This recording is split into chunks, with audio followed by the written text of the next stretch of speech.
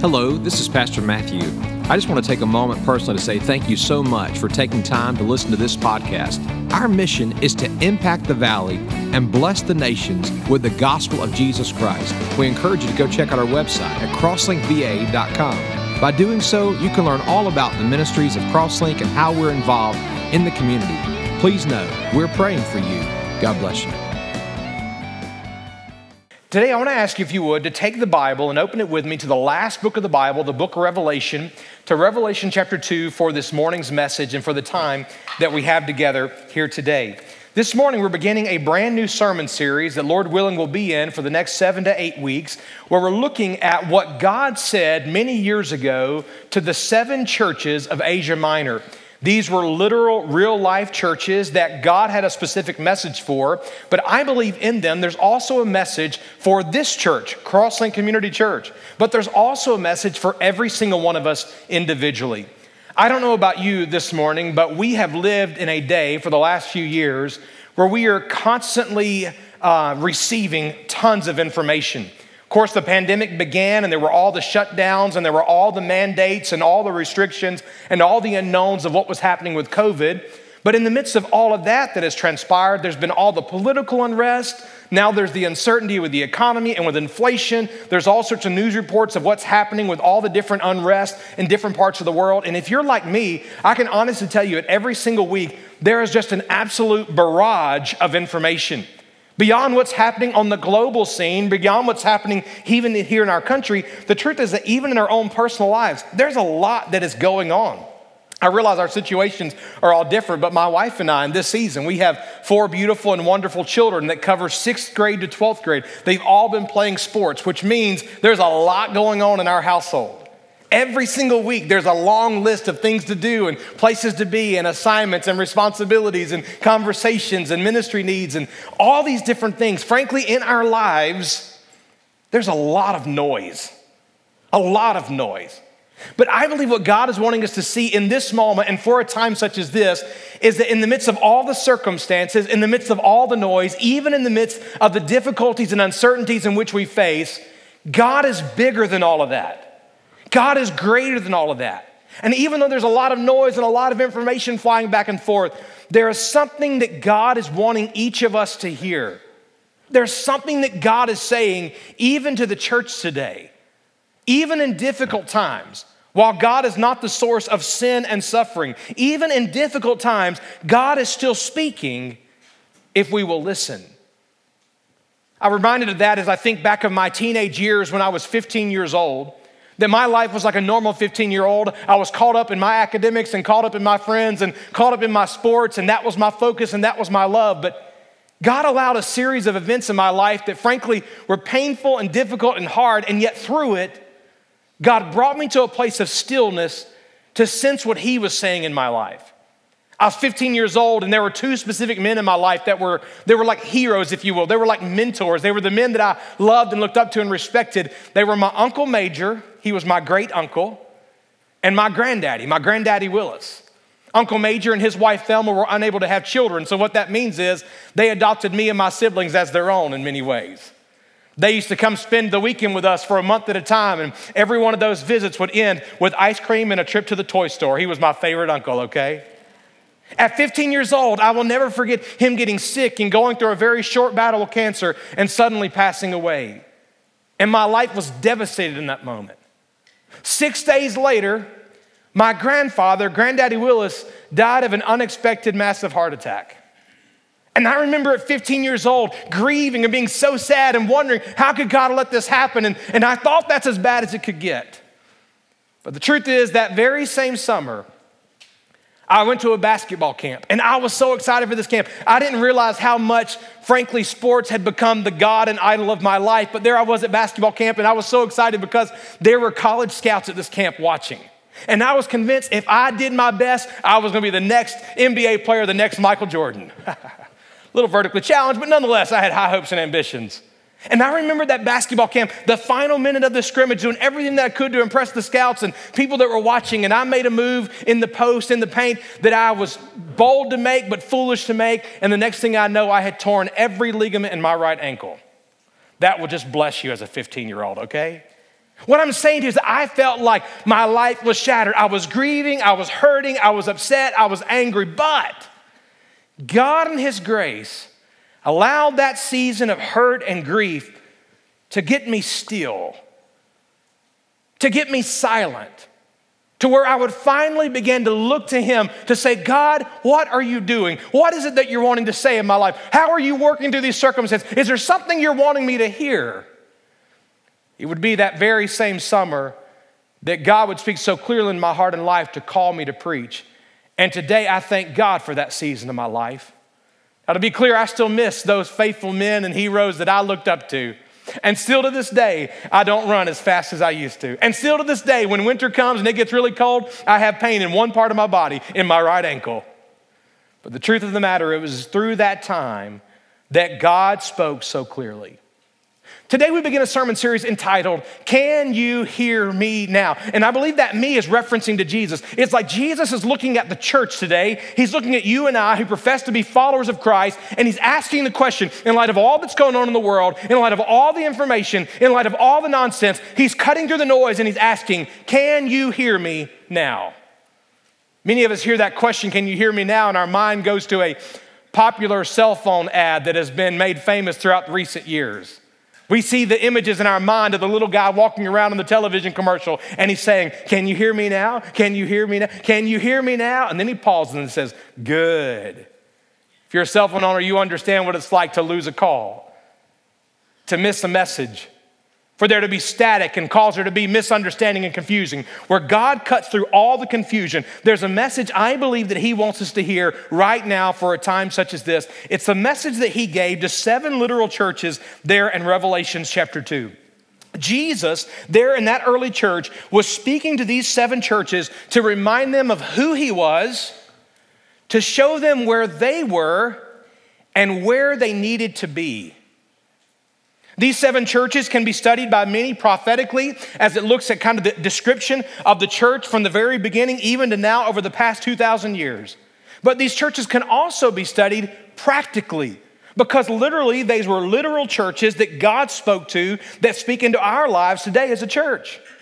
But these letters can also and should be studied personally, because every single one of these churches was comprised of individual believers who needed to hear. And literally every single letter ends with Jesus saying these words, so he who has ears to hear, let him hear. I've got a message for the whole group. I've got a message for each church, but each individual must hear it and respond accordingly. Today we begin with a church simply known as the church at Ephesus, a church today that I'm calling the cold church. If you're physically able, will you stand to your feet for the reading of God's word here in Revelation chapter 2, verses 1 through 7. Notice what the Bible says.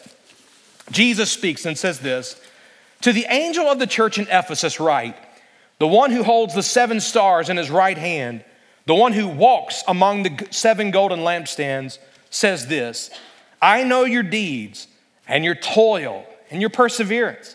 I know that you cannot tolerate evil men, and you put to test those who call themselves apostles, and they are not. You found them to be false. You have perseverance, and you've endured for my name's sake, and have not grown weary.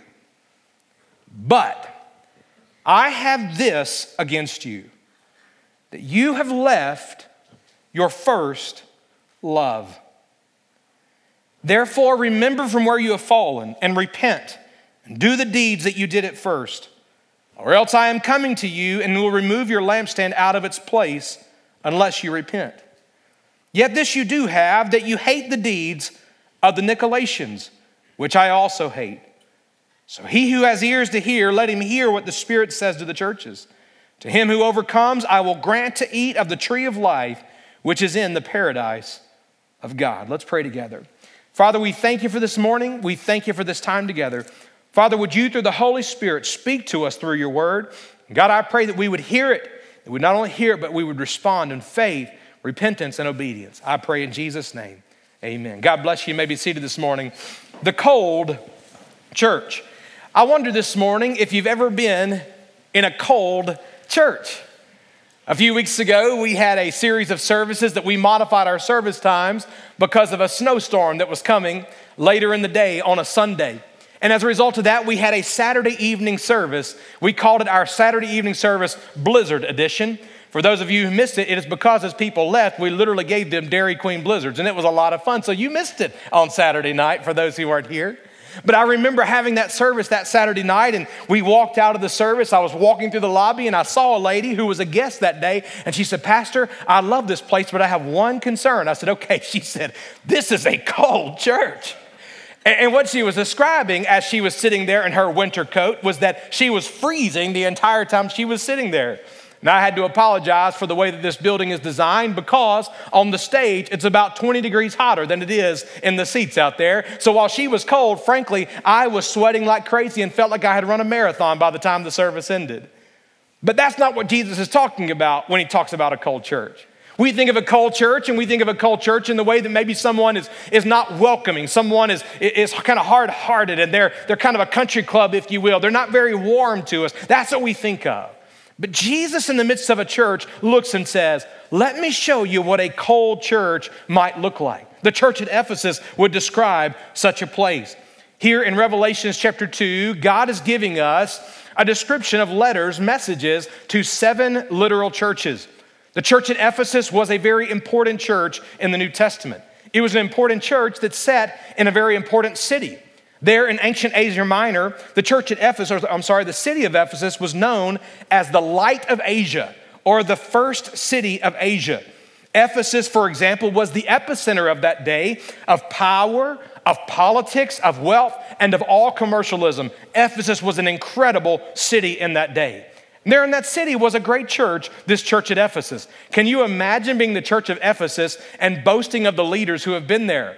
None other than the Apostle Paul himself had been their pastor for a few years. Can you imagine being able to say, "Hey, let me tell you about our pastor, the Apostle Paul. Have you heard of him?" Not only was it the Apostle Paul, but when the Apostle Paul left, he left a man by the name of Timothy who became their pastor. And not only did Timothy serve there, but John, the beloved disciple of Jesus, also spent time at Ephesus, also in time of leadership and of ministry there. The church at Ephesus is the only church in the entire New Testament to receive letters from 2 different apostles, the Apostle Paul and now the Apostle John. And yet as God speaks to this church, I believe there's much that he wants to show us today. The question is, will we hear his message? 4 things I want you to see about this church at Ephesus and the Lord's message to them. Number 1, I want you to be reminded of the purpose of the church. The purpose of the church. The Bible says that Jesus speaks and he says this, "The one who walks among the 7 golden lampstands says this." We all know what a lampstand is. We understand that the purpose of a lampstand is that it might give light to the darkness around it. It might give light in the midst, if you will, of a dark environment. In Revelation chapter 1, just the previous chapter, in verses 21 or so, Jesus specifically tells us what the lampstands are an imagery for. He says in Revelation chapter 1, verse 20, the 7 lampstands are the 7 churches. In other words, the visual image that Jesus is giving us is this. The lampstand represents the church. That means for every single little church, the local church, even the Big C church as a whole, we have one primary purpose. That is this. We are to shine the light of Jesus Christ in the midst of this dark, broken, and fallen world. In other words, the church was never meant to be a country club, an establishment for the elite and the privileged with an us for and no more mentality. Nor were we meant to be a group that would be controlled by the government, that would bow to the pressures of the culture, or that we would ever exist for the wants and whims of the people. The church does not exist to bring God to us so that we can change him into whatever form we want him to be. Instead, the church exists to point all people to God so that we might know him, so that we might love him, so that we might serve him and become more like him. The church exists so that we can be equipped, so that we can be edified, so that ultimately we can share and show the light of Jesus Christ. Our purpose at Crossland Community Church, and should be the purpose at every church, is to shine bright for Jesus. Matthew chapter 5, Jesus said it this way in verse 16. Let your what? Y'all sound very excited about that this morning. Light. Let your light so shine before men that they may see your good works and glorify your Father who's in heaven. The Apostle Paul said it this way in Philippians chapter 2, children of God, this is what we're called to be, above reproach in the midst of a crooked and perverse generation, among whom you appear as lights. Thank you for your excitement back there. We take note of today. Jesus didn't just say that the church is the lampstand shining the bright light of Jesus. No, here's what he says. He says, I am the one who walks among the 7 golden lampstands. Jesus wanted to remind the believers in AD 95, he wants to remind the believers today that he is still walking among the golden lampstands. Picture the scene for just a moment. This early church had understood the reality that Jesus came to this fallen world, lived a sinless life, died on the cross for the sins of the world, rose again from the grave, and appeared to all those eyewitnesses. Jesus had ascended into heaven. He was preparing a place for all who believe. But now AD 95, the church couldn't see the physical presence of Jesus. They couldn't see his presence in their midst. They knew that the Holy Spirit was there, but they couldn't physically see Jesus with their eyes. And so Jesus says, now listen, I want you to remember something. I'm walking among the church. What a message of comfort. When we go through persecution, when we are mocked for our faith, when we feel rejected, when we feel that the world marginalizes and isolates and rejects the message that we proclaim, what a message of comfort to know. Friend, understand, Jesus will never leave us or forsake us. But that is not only a message that comforts. For many, it's a message that convicts. I want you to envision for a moment as we hear this message and as we look at the next several letters in the coming weeks, I want you to envision literally the presence of Jesus walking up and down these aisles, walking up and down every single row, looking at us. And we see this convicting moment when Jesus says something in every one of the 7 letters. He says 2 words, I know. What a comfort to know that Jesus knows where we're at. He knows what we're facing. He knows what we're feeling. He knows where life is hard. But what a conviction to know that Jesus knows everything about us. Not just the show that we put on Sunday morning, not just the appearance that we have before man. He knows even the very motives and desires and thoughts of our heart. Hebrews chapter 4 says it this way, there is no creature hidden from his sight, but all things are open and laid bare to the eyes of him with whom we have to do. Kitchen decorations in our house might have a plaque that says something like this. Christ is the head of this house, the unseen guest at every meal, the silent listener to every conversation. We hear that with comfort. Oh, the Lord's here. He's in this house. But are we truly living like he literally sees everything and hears every conversation? The Bible tells us that Jesus reminds them of their purpose. They are to be a lampstand, a light shining amidst the dark world. But then secondly, I want you to see the praises of this church. Jesus is so full of grace and mercy and compassion. Even though, frankly, there was something to rebuke, Jesus didn't start with the rebuke. I don't know about you, but it can be very easy for us in our selfish, sinful nature to at times when we recognize the imperfections in others, it can be very easy for us to criticize. Jesus didn't start with criticism. He started with words of commendation. There were some things in this church that were praiseworthy. And as we hear these 3 things, I want to ask you to kind of pause for a moment and ask yourself, is this true in my life? Could Jesus commend this in me, or would he have to be critical of this in me? Where do I stand before the Lord? Notice what the praises of this church were, verses 2 and 3, and then to verse 6. He says this, I know your deeds and your toil and your perseverance. I know your deeds and your toil and your perseverance. Stop for just a moment. The first thing Jesus praised in this church is this. He praised their sacrificial conduct. When the Bible says that he said, I know your deeds, it's referring to their constant and continual acts of service. They were a people who were not only faithful in serving the Lord, they were busy about serving the Lord, even to the point of sacrifice. Because he said, I know your deeds and I know your toil. The word toil literally means to labor to the point of exhaustion. Let me ask you a question. I don't doubt that you've probably been tired before after a long day of work. But when was the last time you so zealously, so wholeheartedly, and so faithfully served Jesus day in and day out, week in, week out, month in and month out, that your service to Jesus alone brought you to a point of physical exhaustion? This church is faithfully serving Jesus, sacrificially giving to the Lord, honoring him, and Jesus commended them for it. In the church at Ephesus, for example, there were no one on the sidelines. There were no spectators. There was no, hey, this is Sunday morning, we're going to sit back and watch. We came to show up for the show. No, every single one of them had their hand to the plow. Every single one of them were working, even to the point of exhaustion, doing what they could for the glory of God. There might have been others in the culture giving in to the great resignation, but they would not dare let this attitude infiltrate their own hearts or infiltrate the church. Everyone was doing their part. I want to remind us this morning, yes, in 2022, this should still be true of every single child of God.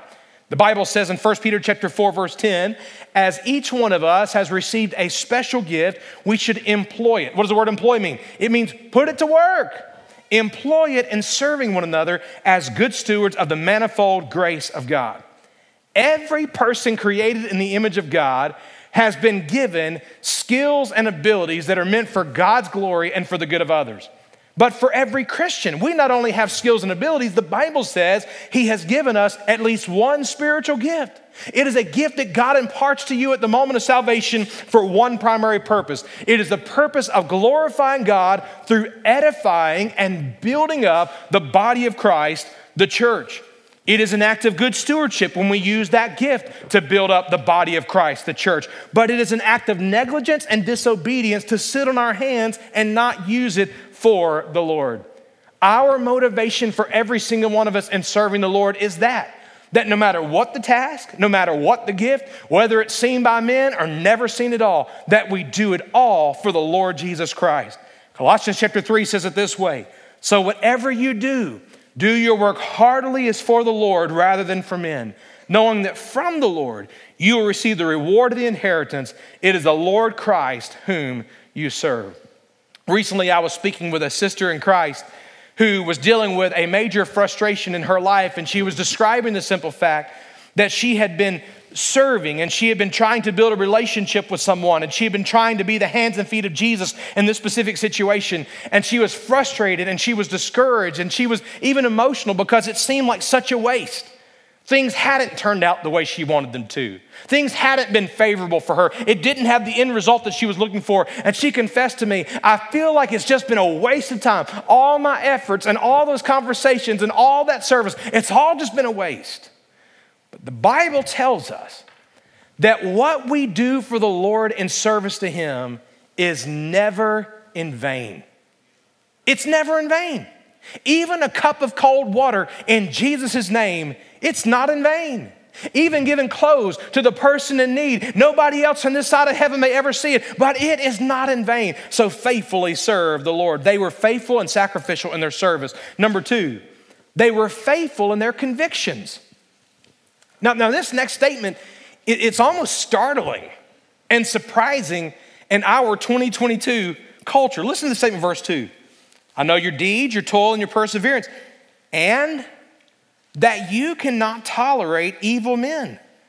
You even put to test those who call themselves apostles, and they are not, and you found them to be false. Verse 6, yet this you do have, that you hate the deeds of the Nicolaitans, which I also hate. This body of believers at Ephesus looked to the teaching of the apostles. They believed the teaching of the apostles, and from it they formed their convictions of what was right and what was wrong, what was good and what was bad. And even though they lived in a culture that was largely compromising and a culture that was constantly going the opposite way of the things of God, they faithfully stood firm in their convictions.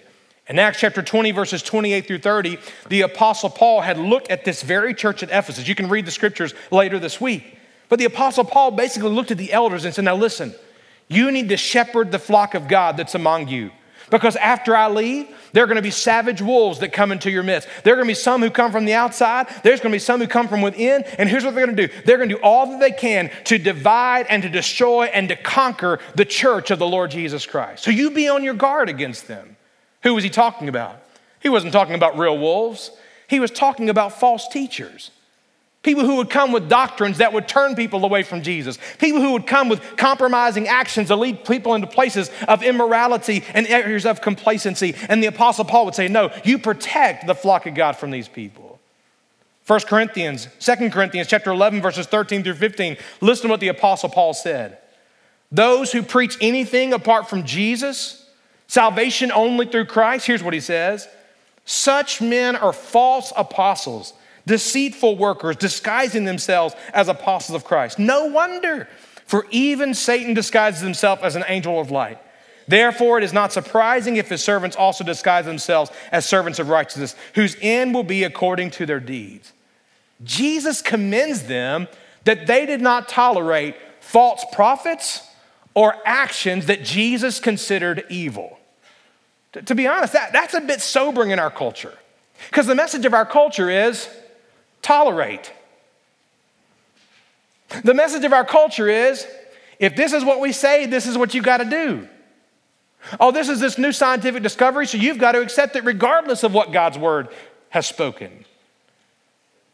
And yet Jesus commended them that they did not tolerate evil men, evil doctrine, or evil behaviors. 2 John verse 10 reminds us of a word of instruction even in our lives today. Here's what it says. If anyone comes to you and does not bring this teaching, listen, do not receive him into your house and do not give him a greeting. That's sobering in our culture today. Jesus goes on further to say, even the deeds of the Nicolaitans, the word Nicolaitan there in that context, it literally means to conquer the people. They were trying to mislead the people of God, trying to lead them into actions that they knew were compromising, trying to lead them to beliefs that they knew were wrong. These Nicolaitans, Jesus says, I commend you because you don't tolerate their deeds. And he goes on to say loud and clear in verse 6, you hate the deeds of the Nicolaitans, which I also hate. Jesus commended them for their sacrificial conduct of service, but their faithful convictions, even in the midst of a culture that was largely rejecting him. And finally, he praised them for their bold commitment. He praised them for their bold commitment. The Bible says here in this passage of scripture something interesting. He says these simple words, you have perseverance and you have endured for my name's sake and have not grown weary. That word endured, tell me if you've heard this imagery before, literally describes a tree that is planted by the rivers of the water. Its roots grow so deep, the tree stands strong no matter what storm comes, no matter what persecution comes, no matter what circumstance comes their way, it stands firm. Why? Because it has deep roots anchored in the right source. Jesus looks at this church in the city of Ephesus and he says, listen, I want to commend you. You're so boldly standing for my name, even in your culture around you. Someone say, oh, pastor, man, I'll tell you what, that might be true for them, but they didn't have it as bad as we have it today. That church at Ephesus, they didn't have it as bad. They didn't have all the internet. They didn't have all the social media mess. They didn't have all the things we have today. But let me take a moment and just describe to you what was happening in the city of Ephesus in that moment. Ephesus was home to a pagan temple, the temple of Diana. Diana was the goddess of sex and fertility. In the ancient world, people came from all over that place to go to Ephesus for one primary purpose, to worship this pagan god of Diana. We know today that scholars tell us that their primary form of worship was illicit sex with temple prostitutes. And scholars also tell us that there were more temple prostitutes in the city of Ephesus than any other city of the ancient world. So, here they are in that culture, filled with all forms and means of immorality, and yet it's not only a place of immorality, it's also a place of idolatry. This large goddess of Diana, literally, there were forms of this, there were places of this that were established. People would literally have little idols, little gods of Diana in their homes as a means of celebration and of worship. It was a culture that was not only immoral, it was not only a culture that was idolatrous, it was a day where extramarital sex was common, society was amused by sorcery, the majority worshiped idols, and tell me if you've heard this before, even the religious leaders of the day were only in it for their own man-made selfish agenda. Sound familiar? Oh, that would never happen today, Pastor Matt. But the truth is, this church in Ephesus, even though it lived in such a compromised, immoral, and idolatrous culture, even though they were marginalized for proclaiming the name of Jesus, they boldly and faithfully stood and said, we trust in, we believe in, we are following Jesus. Jesus praised them for it. You know, when you hear these words about their service, their convictions, and their commitment, you almost kind of come to the point where as a pastor, you'd be like, man, we have found the perfect church. I mean, close the book. This is it. I mean, put the banner on the wall. Let's make this our mission statement. Be like at Ephesus, the church at Ephesus. I mean, this is incredible. But I'm reminded today that there is no perfect church.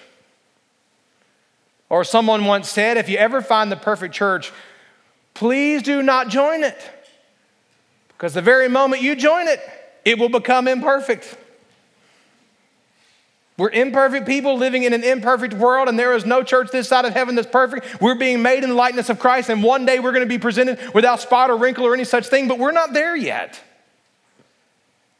Jesus looks and changes the whole tone of the letter with one simple word, the three-letter word, but.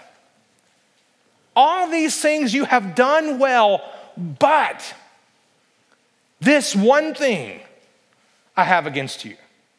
And some might argue, man, could you imagine being that church? They've only got one thing that's wrong. That's not that big of a deal.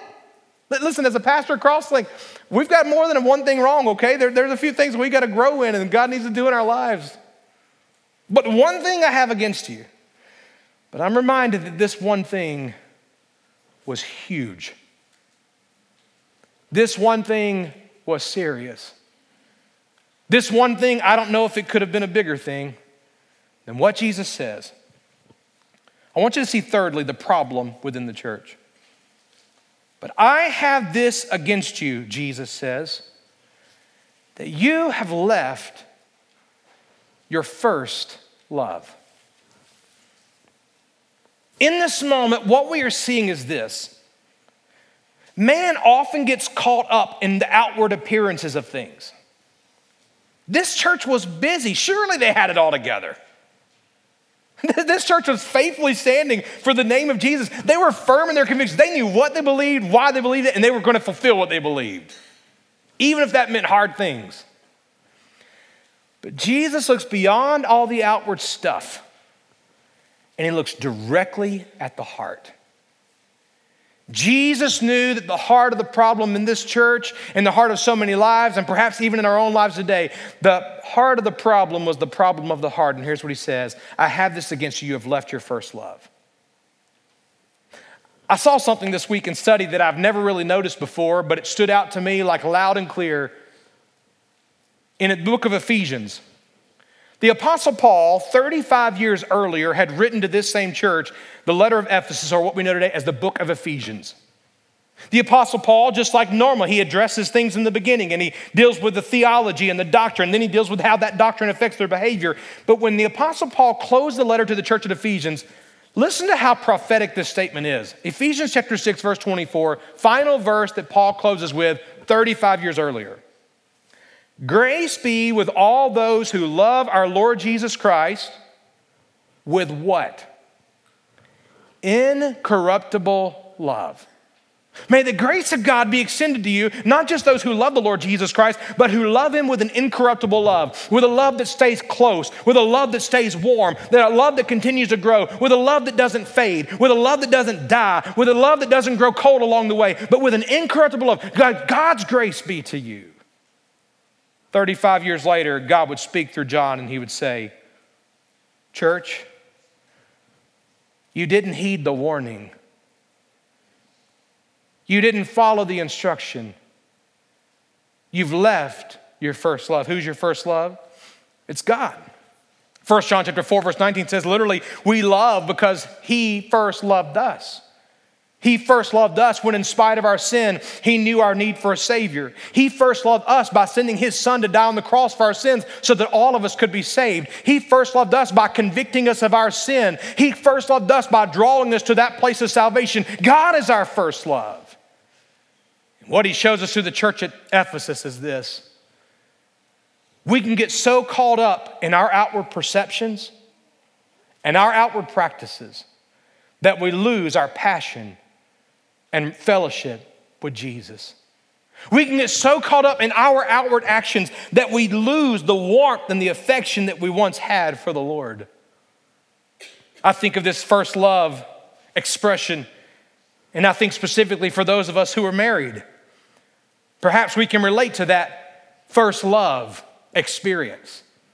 Those first love days, those first love feelings along the way. No doubt in those first love moments, you were excited and nervous, anxious and confident and hopeful all at the same time. Maybe in those early days of dating even, you were nervous. You've been nervous to ask to hold her hand. In those early days of first love, you looked at each other and you thought, man, how in the world did I ever get so lucky to have you in my life? Oh, in those first love days, those feelings are exciting and they're wonderful and they're new and everything seems perfect. And that first love, it leads you to places of commitment and places of devotion. Eventually, you get engaged and you get married and you look at each other and you say, oh, I do, and oh, I do. And then you have the celebration and you go off to the honeymoon night and everything seems perfect. And you wake up the next morning and suddenly you realize that perfect person has bad breath and they need to brush their teeth. That perfect person has to brush their hair. That perfect person, you realize the very next morning, it's not so glamorous as it was at the altar just hours earlier. The reality is you continue on in your life, you continue on in your marriage, and the reality is over years there might be busyness that creeps in and distractions that creep in and pressures that mount and unmet expectations that we didn't even realize we had. Then temptations come and then exhaustion takes place. There's areas of hurt and unforgiveness, and all of it can cause us to lose that sense of wonder and excitement and passion that we had at first love. Early on, men, she didn't even have to ask us to do anything for her. We showed initiative and we stepped up to do anything and everything we could for her. Early on, men, we probably even swore, sweetheart, I love you. I'm going to make you the happiest woman in the world. I'll do anything for you. But perhaps as we begin to lose that first love, we never get the honey-do list done. Maybe she stopped asking altogether because she knows we're never going to do it. Why? It's not just because we're busy, but because we've lost that first love. Maybe ladies, you remember that time years ago whenever he would come to you and he would put his arm around you and frankly, you wanted nowhere else to be. Something about the warmth of that and the closeness of that. You felt so secure and so treasured and so loved and you thought, man, I hope he'll always keep his arm around me. But over the years with all the other things that are going on, distractions, now when he comes home, you hope for a while he's going to keep his distance because you're tired and just need a break. Leave me alone, buddy. Why? Because perhaps we've lost our first love. You know, we might tease about that and think about that in some context of our marriages or our relationships, but the reality is the same can happen in our relationship with Jesus. When we leave our first love and lose that first love feeling, when we first come to know Jesus, there's amazement for his grace. There is deep appreciation for what he's done.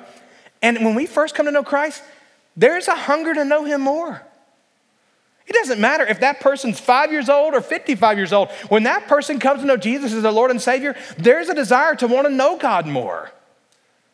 There's a desire to want to try to understand his word. What does his love letter say to me? What is God saying in my life? There's a desire to pray to him and talk to him. Just like in those early stages as a couple, you wanted to spend time together and talk and be together every waking moment. The fact is, when we come to know Christ, we want to talk to him.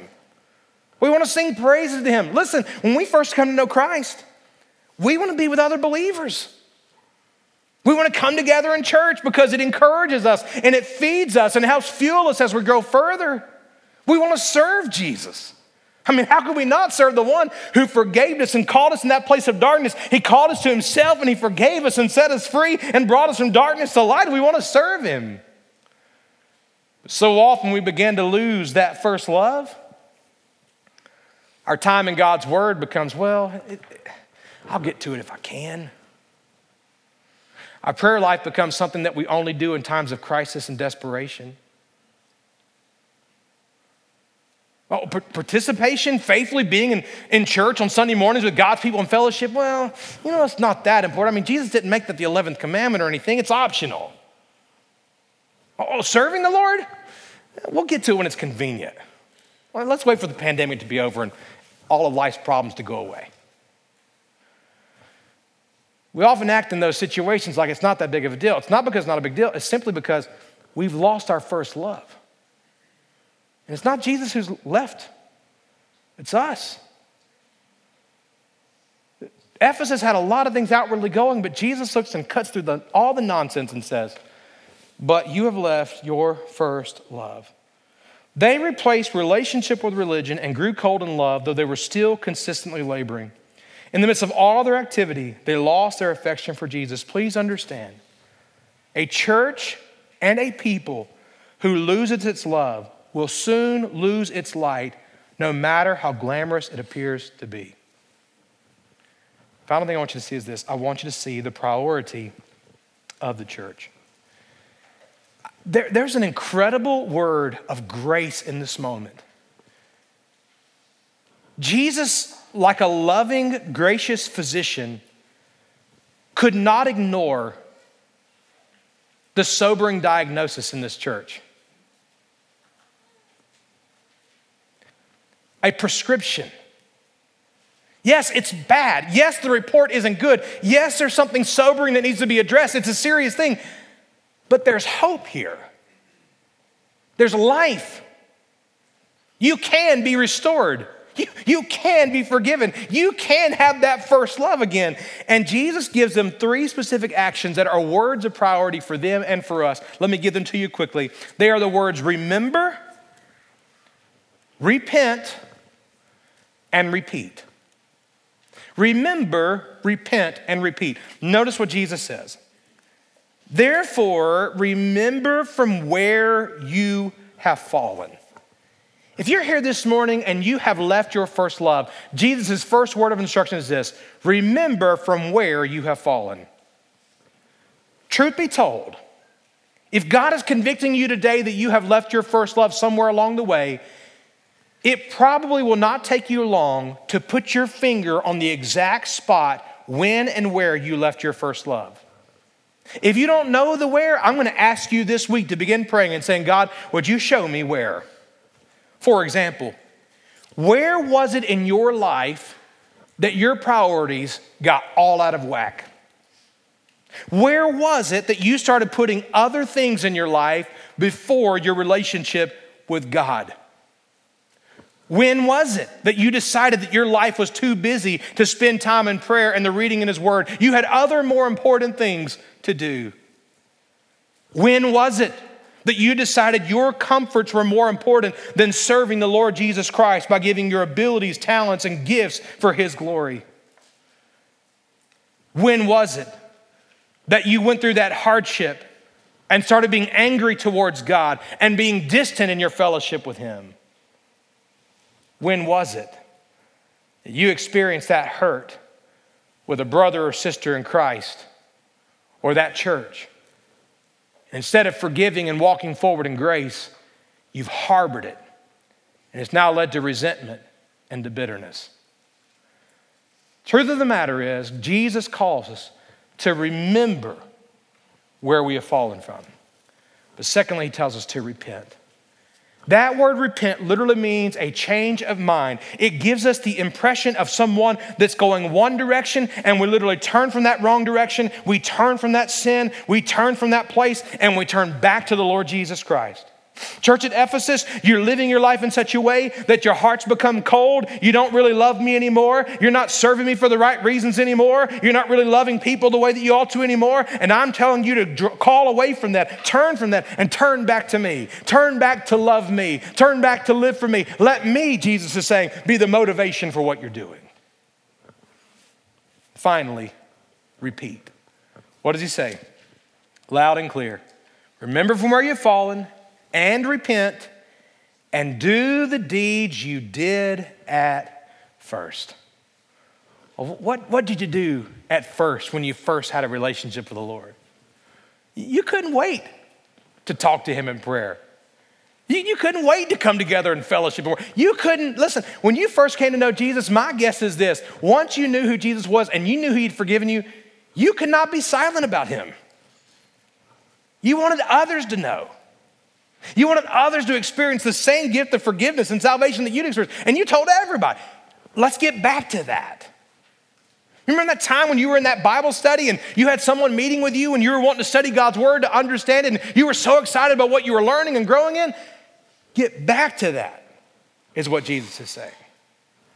He's showing us loud and clear that returning to our first love, love is ultimately a choice. We choose to do the right things, the good things that we were committed to when we once were close. In other words, yes, only God can forgive and cleanse, but we do have a part to play in restoring the original fellowship that was broken by our sin and neglect. And that part is this: remember, repent, and repeat the things we did in those early days. Let me close with a final statement, and that is this. Jesus closes with a personal invitation and a personal promise. You know, sometimes along the way, it's easy for us to hide in the group. Especially if the group's large, it's easy to kind of just try to blend in and get out, not be seen and not be known.